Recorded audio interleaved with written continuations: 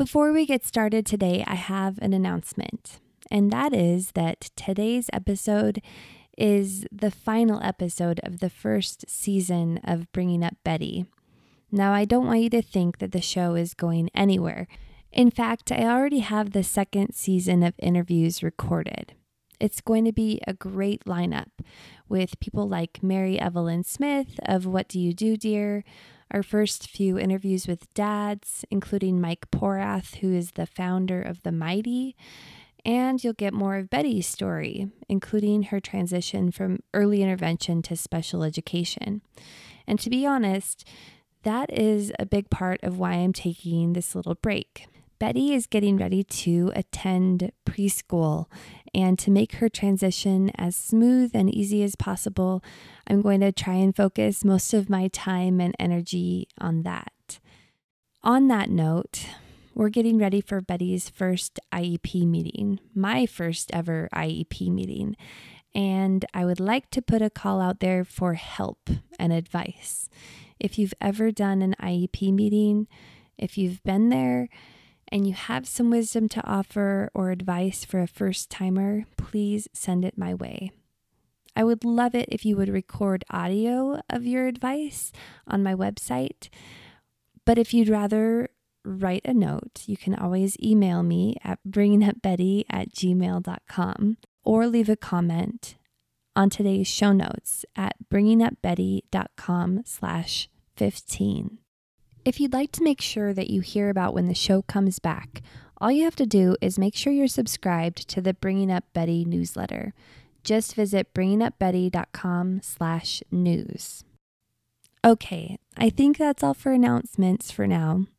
Let's get on with the show.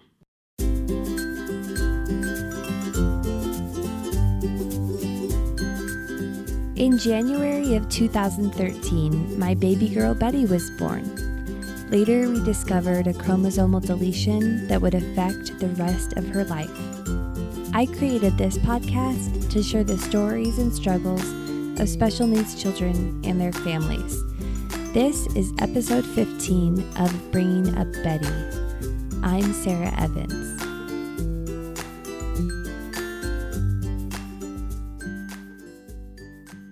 Christmas time is one of my favorite seasons.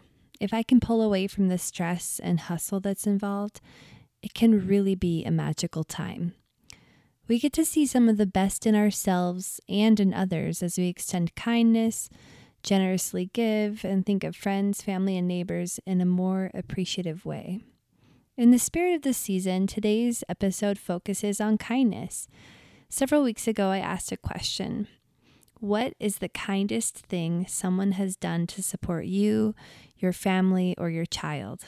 I got so many wonderful responses, and today I'm going to share them. The purpose of this episode is not only to bring us sweet, heartwarming feelings, but also to assist those who might wonder how to best support a family like ours.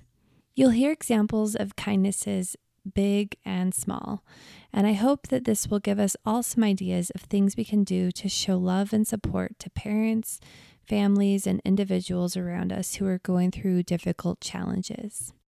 From the time that we detected any problems with Betty, through her diagnosis and since then, there have been so many acts of service and kindness towards our family.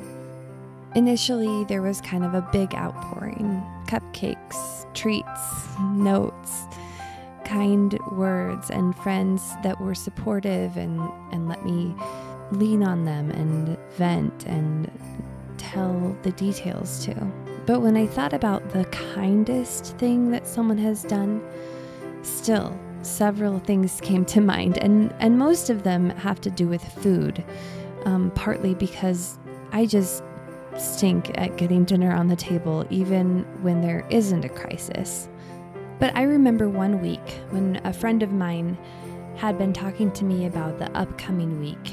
It was a crazy one. I don't know what I was thinking, but we somehow had something like 13 appointments scheduled between all of our different therapies and specialist visits. And I know for some people maybe that's a normal week, but for us it wasn't. And I had just been talking to this friend about how crazy it was going to be. And later that night, I got a text from her that said that she and 4 of my other friends had arranged to bring me dinner every night that week. And she said, don't try to say no, because even if you do, it's going to happen. That week ended up being even crazier than we had anticipated. I ended up going to the ER, and I and my family were so grateful for my wonderful friends who stepped up and took action to be so kind and helpful. My child Xavier has hydrocephalus. When Xavier was at Primary Children's, he spent 4 months up there after he was born, 3 months premature. And I remember a couple things that do stand out. We had a lot of nice things that were done for us, but one thing is that some of the neighborhood ladies came by and they cleaned our house. My wife and I were absent a lot during this time, and our other kids were taken care of, but this was just one thing one less thing that we had to worry about. It was a really great thing that they did for us. Another thing that stood out is one of our neighbors just brought over a Smith's grocery card. You know, our finances have been really stretched during this time. We had no idea how long Xavier would be in the hospital and how many more surgeries he would need. And we were just very grateful for that. And it's been a good learning experience for us that when someone is in need, we don't say, let us know what we can do. From our experience, just we go do something for them. We don't wait for them to ask for help or let us know what they can do, because that's not where their mind is. We just go do something for them. There was a time when Henry was in kindergarten and Jack was just starting preschool, and we had him in an autism preschool that was like a 45-minute drive from our house, and it was just so tricky because he was getting out of preschool like right around the same time that Henry was getting out of kindergarten, 45 minutes away, and I didn't know what I was going to do. I had this big dilemma, and we didn't feel good about like moving him to a closer preschool. So for an entire year, 4 of my friends in my neighborhood caught wind of it, and they said, that's crazy. You can't try to like drive back and forth and try to make, have one child wait while you're trying to get the other. And they said, we'll handle it. We'll pick up Henry. And they did. They picked him up every day. I picked him up on Fridays because my husband was able to help me that day, but they picked him up 4 days a week at 11:45 or whatever time he got out, and they fed him lunch, and he played with their children until I could get back with Jack. And it went on for an entire school year, and I felt like I was a burden, but they just insisted that it wasn't, that it was so easy, that they were their children looked forward to it because it meant they had a play date that day, and they would always ask, is it Henry's day today? And they just made me feel like I was doing them a favor, which was just so opposite, but that's how kind and wonderful they were. So I've never forgotten that. It just meant so much to me.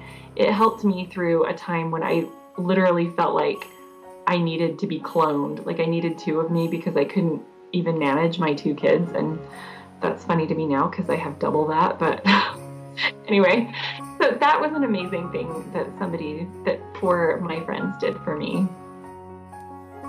A couple minutes after my son Cooper was born, the OBGYN informed us that he suspected Coop had trisomy 21, or Down syndrome, and then abruptly left the room without really explaining why he suspected it.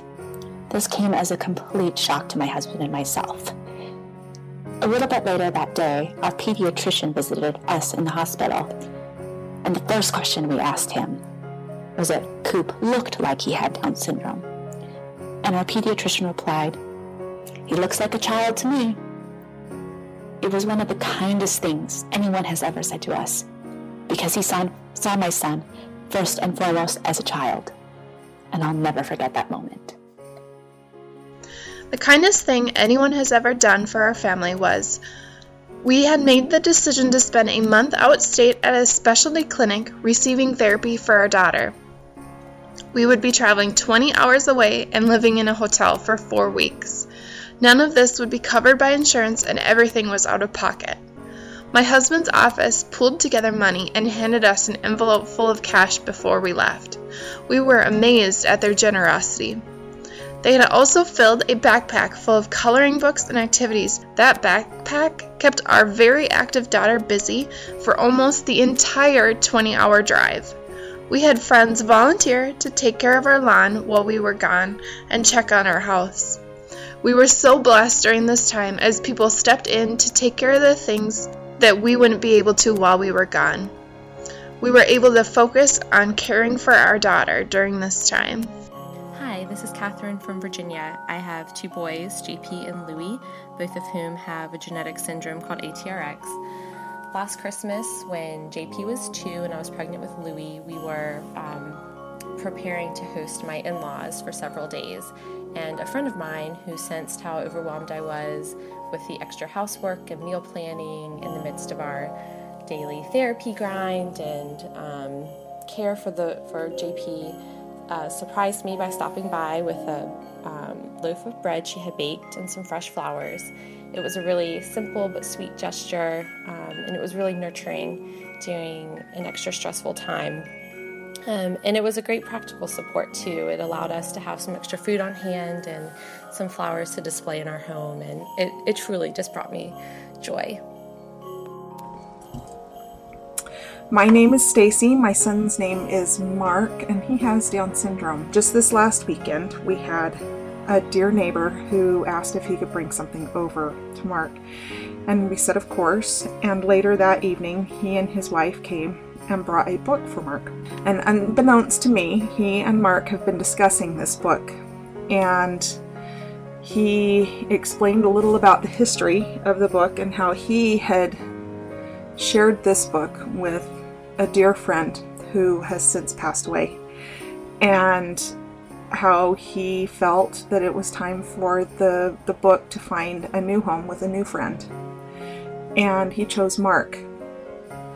And Mark was so excited to have this book, and he has pulled it out every day and looked at it, and he talks about it at school with all of his friends. And it has been the highlight of our Christmas season. We are so grateful as a family for the kindness of others. My sons, Max and Dexter, both have autism, and one thing that has been done for us over the holiday season is Max and Dexter are both obsessed with cars and trains and dump trucks, and we have received packages either from strangers or from family and friends that are full of cars and trains, and it's been really fun for the boys. They love seeing the UPS truck outside, and they get really excited when they get a package. And I know it's just a small and simple thing, but it just means so much to our family that people think of our kids when they think of trains and cars and especially fire trucks. And another thing that people have done is also send us YouTube videos that they have found either from their hometown, or they have taken videos for us in their hometown of the parades that have gone by, or just anything that has been and lets them remember our kids. And we really appreciate that, because our boys have a hard time with connecting to others, so this is just a way for people to connect with them, and it's really nice to be remembered through the holiday season. So we really appreciate that, and our boys love it. Max has a high sensitivity to food, and he pretty much drinks all of his food. And something that his teacher at his autism preschool has recommended is to have Max watch videos of other kids his age or even older eating simple meals like spaghetti or soup or cereal or even peanut butter and jelly sandwiches, and have Max watch them.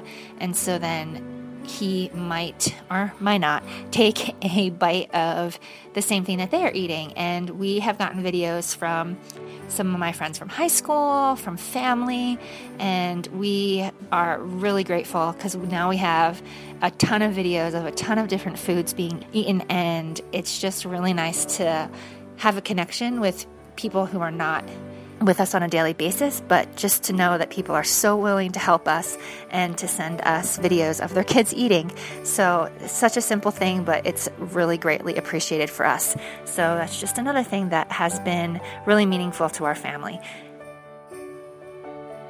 Gosh, so many people have done so many things. And I've just been amazed at how people have just come out of the woodwork with money and gifts and notes. The one thing that sticks out in my mind is there is a woman who we had never met before.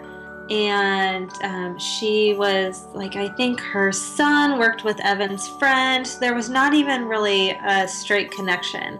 And she just took to our story. And she made a scrapbook of Brenna's first 6 weeks, and it was just this beautiful scrapbook. She had taken pictures from my blog and made it, into this beautiful book. And then she started bringing us dinner. And there was a meal train when Brenna was born that people could sign up to bring dinner. And so this woman, Kathy, she signed up, and then she signed up again the next month, and then the next month. And she has brought us dinner for the last 4 years almost. Once a month without fail, and it always seems to be on a night that we had a bunch of doctor's appointments that day, or maybe Brenna had a routine surgery, or just life is just crazy, and Kathy just brings this huge spread that will leave us with leftovers for the rest of the week, and she will bake these awesome cakes for our kids' birthdays. And it's just this complete stranger has just adopted our family and just has provided for us for almost 4 years. And I just think that's amazing, what people will do. Hi, my name is Honora, and my home state is Minnesota. My diagnosis, my two primary ones, are neurofibromatosis type 1 and ataxia. And the nicest thing someone ever did for me was that after my spinal fusion in 2011, I was no longer able to lift up my crutches that I need to walk. Insurance wouldn't cover a new pair, so one of my friends actually paid the money to replace my clunky older crutches with new lighter crutches. That really meant a lot to me, because that way I was able to keep my mobility and independence in a way I wouldn't be able to otherwise, and I still use those crutches to this day. I think that was probably one of the biggest surprises after I had Wesley, just kind of becoming involved in this community. I can't say that it's one thing, but I think it's just kind of the overall sense of openness and willing to talk. Someone had connected me with a mom who invited me over to her house for coffee, and I think she has 5 kids, and she had 2 hours to herself, and she invited me over during those 2 hours to be able to talk and tell me her story, and to meet Wesley, and to give me advice and hear my story, and let me vent. And I think it's just been that openness and the willing to talk and being a part of the community. Our children, Jonas and Maggie, were born with a genetic disorder called spinal muscular atrophy type 1. And through their short lives, we saw many acts of kindness. But one that comes to my mind the most was more like a miracle, actually. A dear neighbor came to us one day telling us that she wanted to do something to help us. She didn't know what, and we didn't really have great suggestions for her. We thought we were getting along and doing just fine. But she recognized some financial needs and some limitations that we had with our home. So with the help of her daughter, she rallied a community with businesses, a local high school, and they created a carnival in our behalf, which was able to raise some money to be able to help us financially. And in the end, we were able to move into a new home that was more accommodating for our children. that was wheelchair accessible, and because of that, it really opened the world for our children. Our son was actually never able to move into this home. He passed away before that, but our daughter's world was just opened, and it meant the world to us, and it truly was a miracle.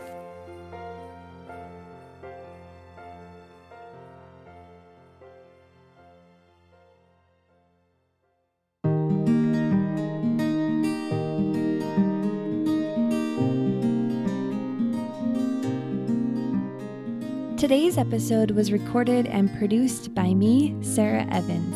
If you enjoyed the show, please take a quick minute to make sure you are subscribed in iTunes.